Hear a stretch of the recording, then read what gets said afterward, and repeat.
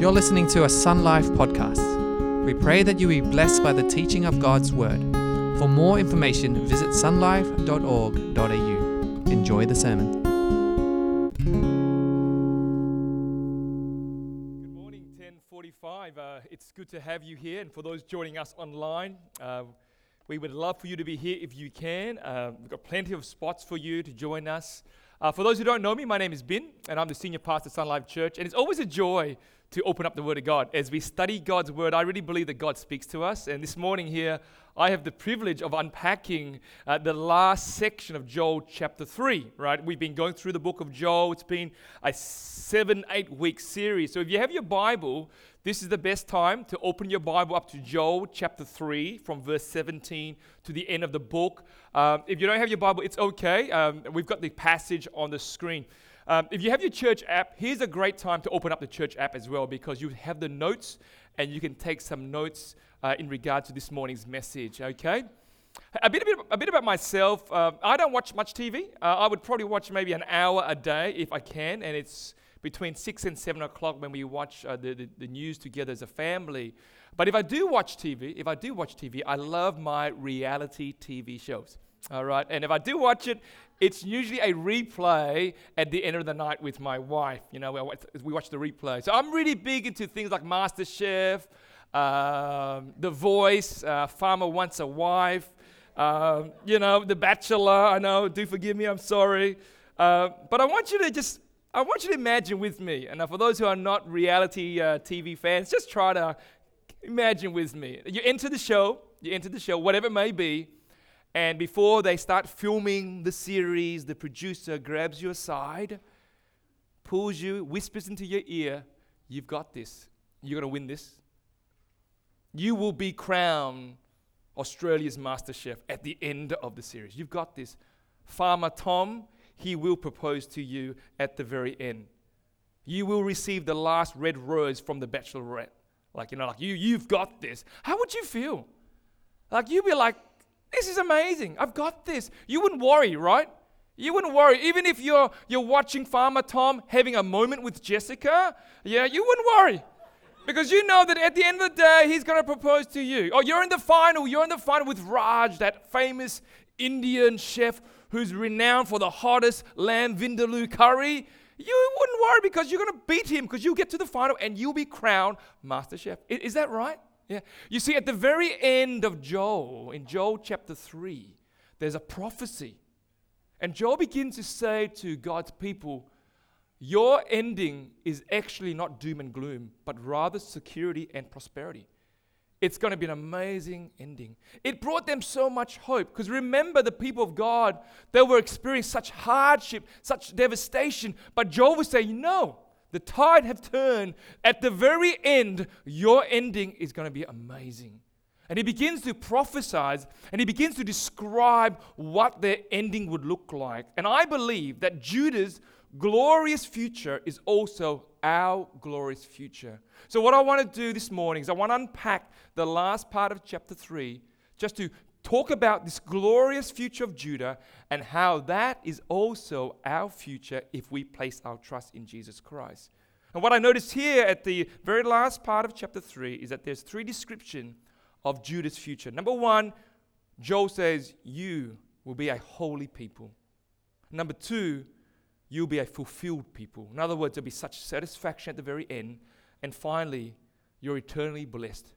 You will enjoy God forever, evermore. So that's what I want to talk about. So let me pray, and we'll dive into the text. Father God, would you help me? Would you give me strength to preach your word with clarity, with passion, with accuracy? And Holy Spirit, will you take my words and begin to minister to those who need to hear this word? Will you speak to us? Would we leave this morning hearing from you as we study your word? Help me, give me your strength in this point in time. In Jesus' name I pray, amen. Okay, you ready? Have you got your Bibles open? Joel chapter 3 from verse 17 onwards. Joel says to the people of Judah, you're a holy people. Look with me in verse 17. He says, so you shall know that I am the Lord your God, who dwells in Zion, my holy mountain. And Jerusalem shall be holy, and strangers shall never pass through it again. You notice the word holy. This is the first time that holiness is mentioned in the book of Joel. But look carefully. He says that Jerusalem shall be holy. The people of Jerusalem shall be holy. Look carefully in the text, because who dwells in Zion? Who dwells in Jerusalem? God himself. God says that you're holy because of my holy presence. He also says in the text that strangers will never pass through Zion or Jerusalem again. The strangers here refers to people who were God's enemies, people who would defile the glory of God, the holiness of God. And so what Joel will say is that those people will never ever come into the presence of God and destroy or tarnish or damage the holiness of God. It will be a place where it will be holy, and you will be holy because I am there. That's what he says right here. And this would have been great news for the people of God back then, because holiness would have been the last thing on their mind. Remember, they were being punished. There was destruction, devastation because of their wickedness. And right now, Joel says, no, at the end of the day, on the day of the Lord, you will be my holy people. That's where you're going. That's the end of your story. And for us as Christians, we need to understand that God also sees us as being holy. Like, you can look at the person next to you right now, give them a wink and say, you know what? You're holy. It's so true. Do it. Do it right now. You're holy. Right? It is so true. I was down at the footy club some months ago doing my thing, and one of the old timers grabbed me aside and started asking me about our church, starting asking me about Sun Life Church. And he said, would someone like me be welcome at your church? Can I come to Sun Life Church? And I'm not a saint. I don't have that halo. I'm not holy. I'm still a sinner. And I said to him, by all means, come. We accept everyone. We're not pure. We're still sinners. We still struggle. We still make mistakes. We're not perfect. We're not holy. I mean, you ask the person next to you right now, are they holy? I'm pretty sure their response would be, no, I'm not holy. I'm still a sinner. I'm broken. I do things I shouldn't do. I say things I shouldn't say. I think of things I shouldn't think of, right? And we hear that a lot in Christianity, that we'd rather pick I am broken over I am holy. Because when we say that I am holy, there's a connotation that we're a bit arrogant and egocentric. So we tend to say, I'm a sinner, I am broken, I'm not perfect, I still make mistakes. And sometimes what we do is we use that as an excuse to live a life of sinfulness. And we say, well, that's the reason why I make that mistake. That's the reason why I do that. It's because I'm broken, because I'm still a work in progress. But I look in the Bible and God says, no, you're holy. And we rarely talk about holiness. We rarely talk about the fact that we are actually holy people because God sees us as being holy. And God gave up his Son so that we would become holy. And we need to understand that. And if God sees us as being holy, we need to pursue holiness. We need to keep living a life that is holy before God and those around us, especially those who may not know him. 1 Peter chapter 2, the Apostle Peter says this in verse 9. But you are a chosen people.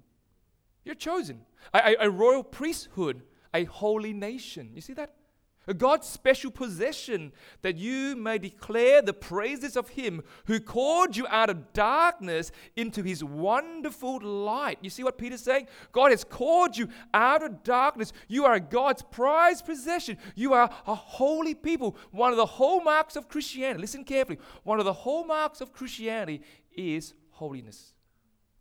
And we have to be people who realize that God sees us as being holy, therefore we must pursue holiness. I love pastor, theologian Kevin DeYoung. He says this, I quote him, the reason for your entire salvation, right, the design behind your deliverance out of darkness into light, death into life, the purpose for which God chose you in the first place is holiness. And holiness means this, listen carefully, I want to teach you this. Holiness means two things, two components. Number one, a separation from the world or anything that's sinful. That's one. And, right, set apart for the purposes of God. That's two. Like, you can separate yourself from sinfulness and the world and not live for God's purposes. That's not holiness. Or you can live for the purposes of God, do great things in the church, but behind closed door, you're still living a sinful life. That's not holiness. You understand? You've got to separate yourself from whatever is sinful. And maybe right now, God is speaking to some of us that there's something that you're still doing that is not bringing glory to God. You've got to separate yourself for that. And then now live for the purposes of God. We have to pursue holiness because God sees us as being holy. The prophecy that God spoke through Joel for Judah, that they are a holy people, is the same for Christians today, that God sees you and I as holy. And so we must pursue holiness, not because we want blessings from God. You know what I mean? Like there's some Christians out there that will teach you, pursue holiness because God will bless you more, God will love you more, God will take care of you more. No. No, God has done everything for you in Christ Jesus so that you ought to be holy. Your holiness is a response to the grace of God. All the blessings that you have already received in Christ Jesus is for you. Now, pursue holiness. You know, Paul says this very clearly in first chapter of Ephesians, verses 3 and 4. He says, "Praise be to the God and Father of our Lord Jesus Christ, who has blessed us in the heavenly realm with every spiritual blessing in Christ." You see that? Paul says you have all the spiritual blessing. You have everything in Christ. Verse 4, "For he chose us in him before the creation of the world to be" what? To be holy and what? Blameless in his sight. Are you still attached to something that is damaging the glory of God? Is there something that you're still holding on to? You're doing and you know this is not bringing glory to God. This is a good time to repent, to ask God to help you, to find someone to pray for you, to confess your sin and have someone that you trust minister to you, to lay hands, to pray and stand with you and help you, keep you accountable. If there is something that you are still holding on to that you need to detach, you need someone to do this with you. And if you're someone right now where you're like, well, Pastor Ben, I'm holy, I'm all good, you need prayer. Because we all struggle, all right? But we need people to help us to leave whatever is hindering us from bringing glory to God. Ask yourself this question. When you're with unchurched people, when you're with your friends who don't know Christ, do they see Christ in you? Do they see a holiness in you? Do they see that you're being set apart for the purposes of God to do God's work? Or you just match and you just blend and you're just exactly like them?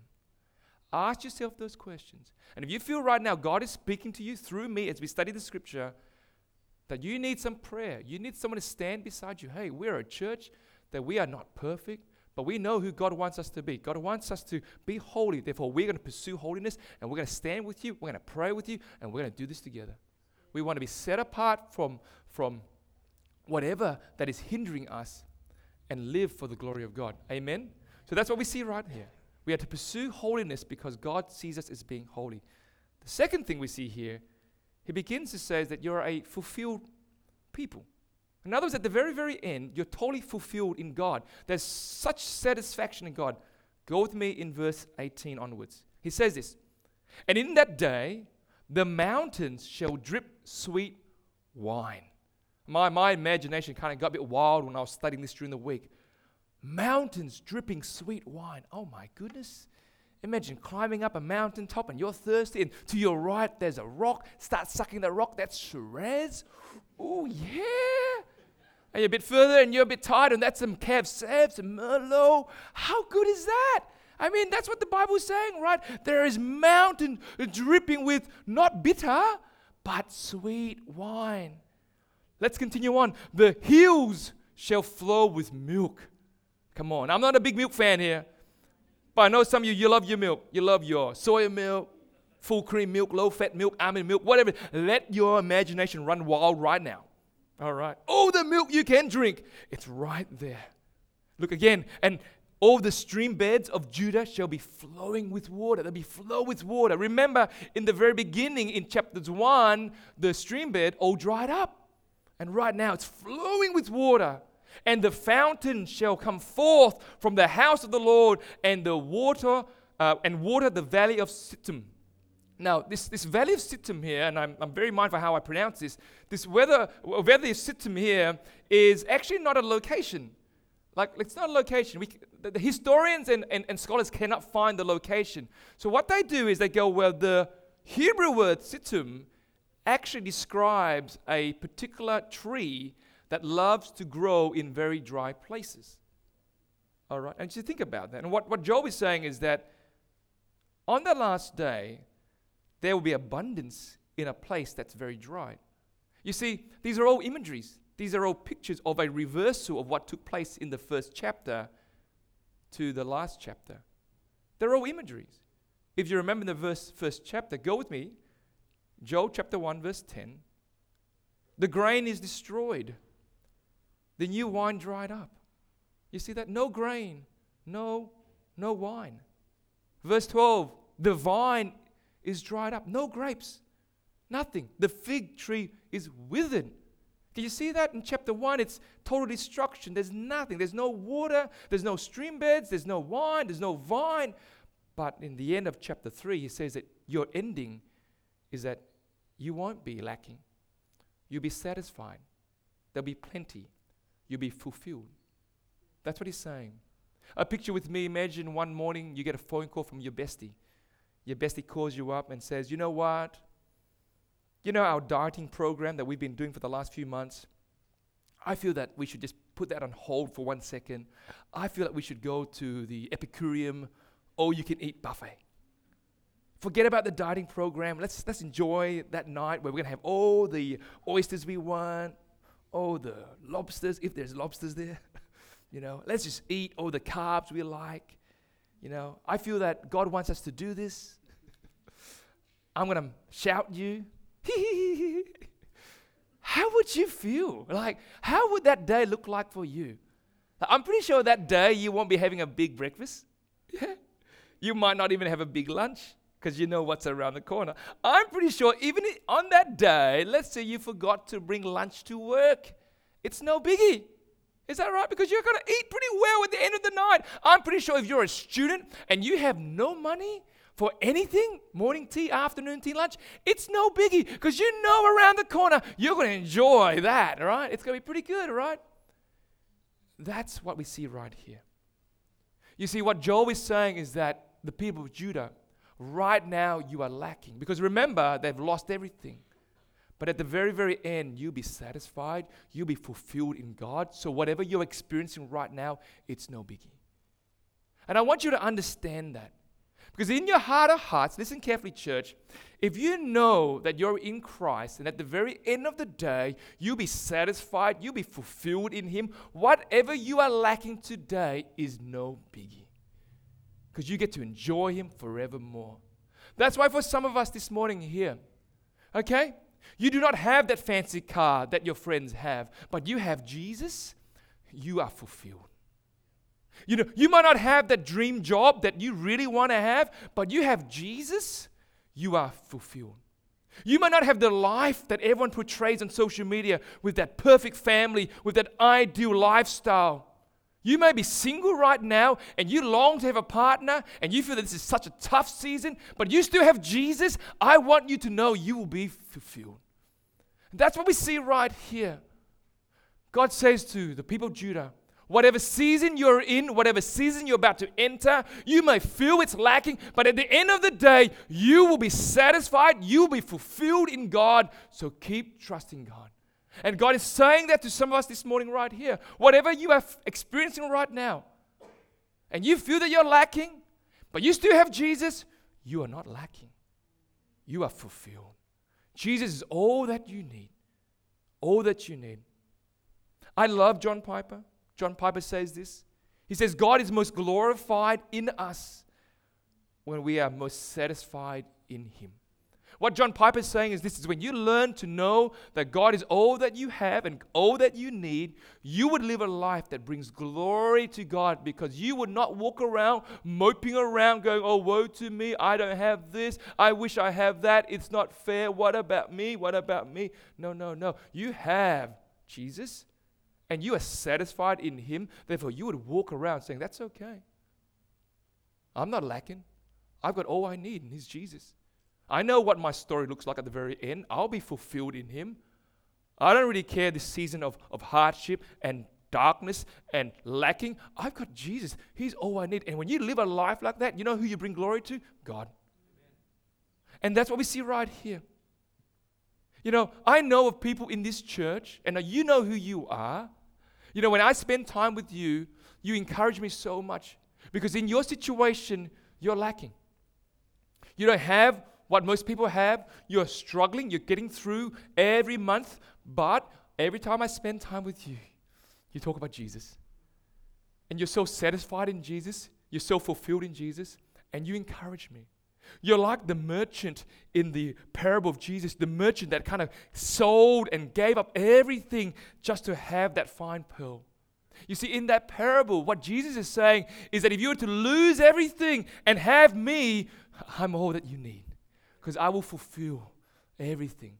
And that's you. For some of you, and I thank God that you're in this church, because you encourage me and you remind me the simplicity of life. And I want you to share that testimony to as many people as possible, to let the world know that you may not have everything, but you have Jesus, and Jesus is all that you need. He's more than enough. Keep sharing that testimony, because I know there will be a day where God may strip everything away, but you still have Jesus. And you can look at the Word of God and say, I know my ending. I know what it will be like, that I will be fulfilled in Him. But sadly, I know of people who you still try to find fulfillment in this world.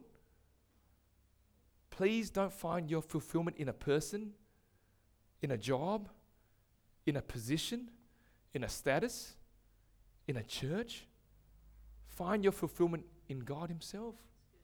And if that is you this morning, if God is speaking to you through me, then maybe it's time to say, God, I'm so sorry. You know, I don't want to wait for that day where I am stripped with nothing, that I'm forced to find total joy in you. I don't want to wait for the day. I want to start changing today and know that you're all that I need. I'm so blessed that I have what I have. And what I have is just a blessing. You're all that I need. And so that's what we see. Joel prophesies and says to the people of Judah, at the very end, you'll be fulfilled. It's okay. So Sun Life Church, for some of you, whatever season you're in right now, you feel lacking, you feel it's hard, I want you to know right now, at the very end of your story, you won't be lacking. You'll be satisfied, you'll be fulfilled in God alone. Amen? Lastly, he says that the people of Judah, you're an eternally blessed people. Eternally blessed. Look with me now in verse 19 to the very end. We see a contrast between two lands.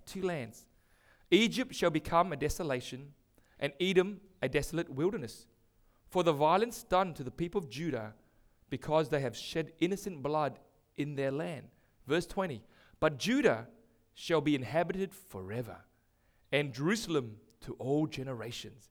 And the last verse of this book, I will avenge their blood. Blood I have not avenged, for the Lord dwells in Zion. Can you see the contrast between two types of lands? There's a land that belongs to Egypt and Edom. Can you see that? And there's a land that belongs to what? Judah and Jerusalem. The land that belongs to Egypt and Edom, what do we see? The text says there's desolation, there's destruction, there's wilderness. In other words, there's no life, there's judgment. Now, the reason why Joel would use those two cities, Egypt, that country, and Edom, the Edomites, is because for the people back then, it really made sense. Do you remember the very first plague that came in the very first chapter of this book? It was the what? The locusts, remember? The locusts came and destroyed all their crops. And the people back then saw the connection with the plague in the time where Moses delivered God's people out of Egypt. Remember? One of the 10 plagues was locusts, right? And so for the people back then, they always saw that the Egyptian as being God's enemies. Yeah? So there was that connection there. Now Edom, right, is because the prophet Joel, he quotes the prophet Obadiah a lot in chapter 2. Now Obadiah is another prophet. But if you have time to read Obadiah, you notice as you read through this scroll, Edom, the Edomites, were considered as the chief representative of God's enemies. So what Joel does is he takes Egypt, he takes Edom, he brings them together to portray a picture that these are God's enemies. People who don't want God, people who hate God, people who reject God. And so what happens to their land is that there's total what? Destruction. Can you see it? Total devastation. They will not receive that glorious future for those who are on the land of Judah and Jerusalem. So then you look at Judah and Jerusalem. What do you notice in the text? They're inhabited forever. There's people living on the land forever. There's life from generation to the next generation. One there's death, one there's life, one there's wilderness, one there's inhabitation. Can you see the contrast? And so what Job is saying is this, that if you belong to God, if you love God, if you trust God, if you let Him rule and reign, your future is glorious. It's eternally blessed from generation to generation. It doesn't cease like those on the land of Edom and Egypt. It's eternal. This prophecy here in the book of Job is also a prophecy at the very end of the Bible. Go with me to Revelation at the very end, in verse 21. Look what Jesus says. I am the Alpha and the Omega, the beginning and the end. To the thirsty, now the thirsty here are people that long for God, I will give from the spring of the water of life without payment, no cost. And to the one who conquers, the conquers here are those who are being really harassed and going through trials, but they conquer that because they trust God, will have this heritage. And I will be his God, and he will be my son. Now look at the contrast.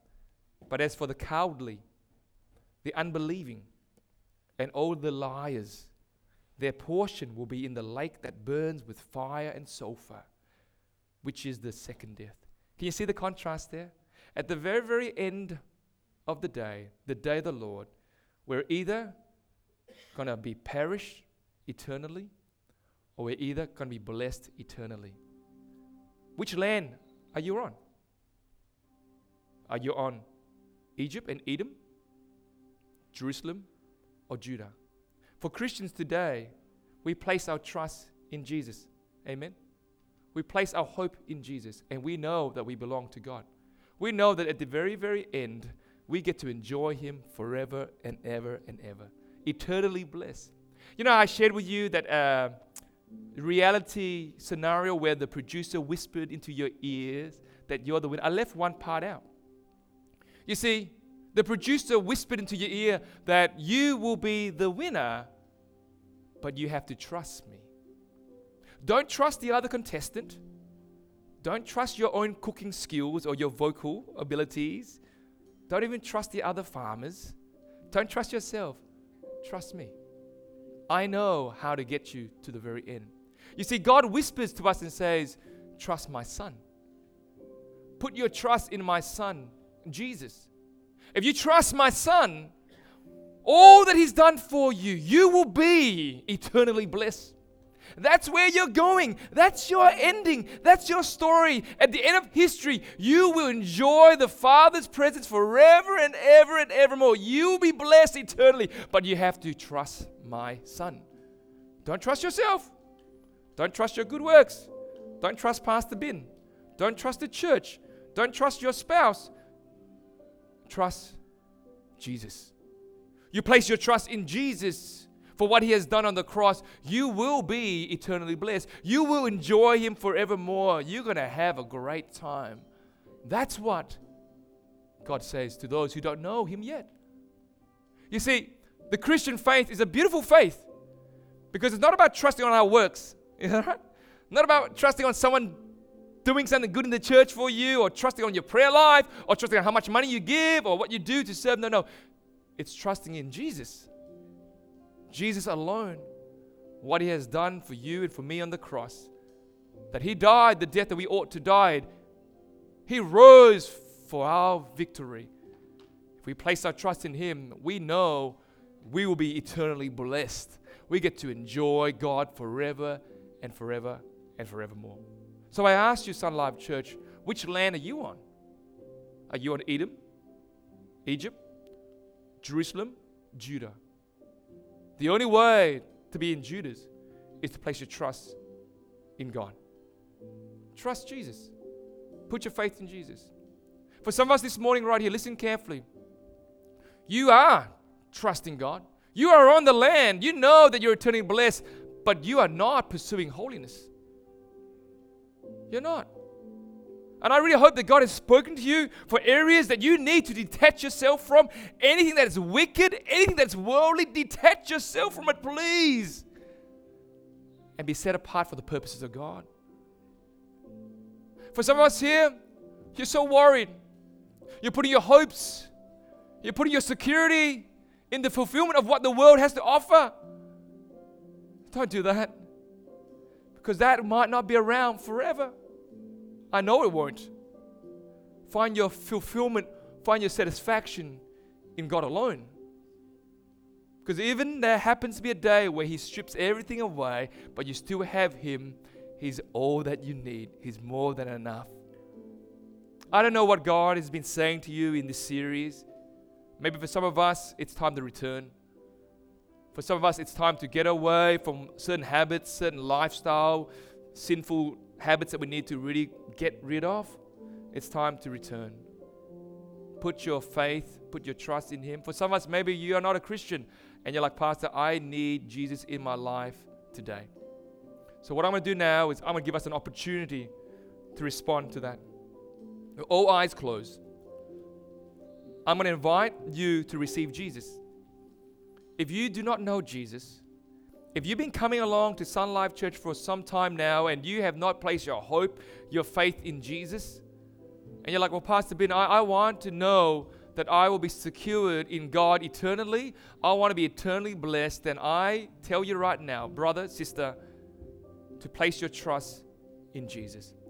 If that is you, I want to pray for you. I'm not here to embarrass you, but I want to know who I'm praying for. If you have been coming to church and you're like, Pastor, this is the day that I place my trust in Jesus. Can you pray for me? Can you raise your hands right now? Because I want to pray for you. Is there anyone here who says, yep, pray for me? Yes, I see one hand. Anyone else? Who says, I need Jesus? I want Jesus in my life. Maybe right now, God is really speaking to you. Your heart is racing. Well, that's probably the Holy Spirit saying, yep, it's time. Anyone else? Because I want to pray for you. God, I pray for this young man who receives you right now. I don't know his journey. I don't know where he is. But I know that you have a purpose for him, that you love him. I don't know whether he's been to church all those years but haven't really met you yet and encountered you yet.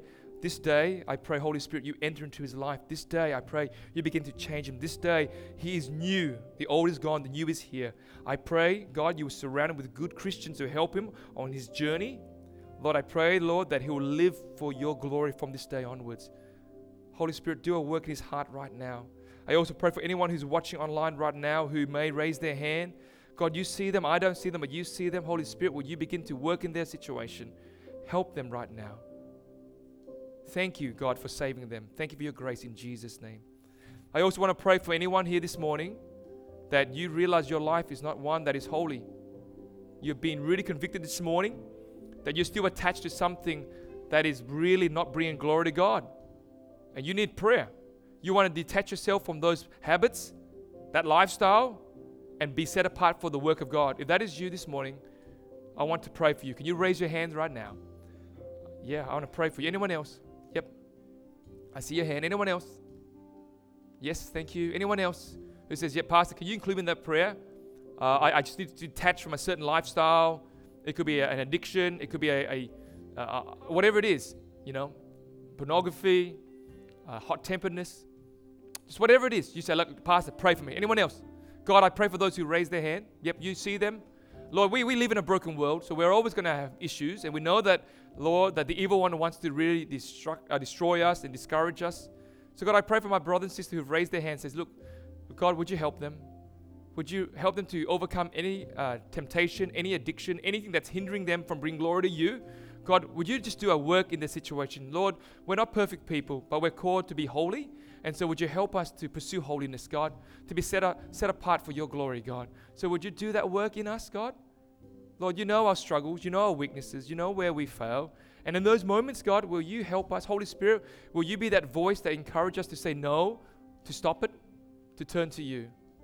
Oh, Lord, help us, God. Help us all in Jesus' name. Finally, I want to pray for anyone where maybe you have just really put all your security and all your joy and your future in this life, in this world.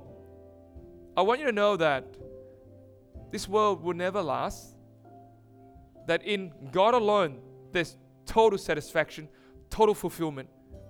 If you're so convicted and you say, look, Pastor, would you pray for me because I need to put my trust in God more. I need to look at God more and not this world. I want to pray for you. If that is you, can you raise your hands right now? Yes, anyone else? Thank you. God, I pray for those who raise their hands that they need help. They just need you to help them to know that it is only in you that we are totally satisfied, that we are totally fulfilled in you. So would you help them in this time? Lord, may they find joy in you alone. Lord, help them to let go of any idols that may be in their lives and just look at you and focus upon you and pursue you. Lord, bless our church. Thank you for the fact that we're turning 10. You've been so kind to us, but may we live lives that bring glory to you. May we draw people to your cross. Will you give us all that we need to do this? Thank you so much for just speaking to the many people this morning, the first service and the second service, God. Lord, I just pray that you will continue to work in our hearts, that we don't just hear and then go away, but you would transform us so that we live every day for your glory.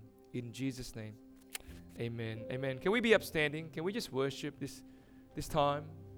As we begin to worship, maybe right now, God is just doing business with you and you're doing business with God. You can just worship God in your own ways. For those at home, you too, you worship God. Don't just leave now. Take this moment to worship God. Sing to God.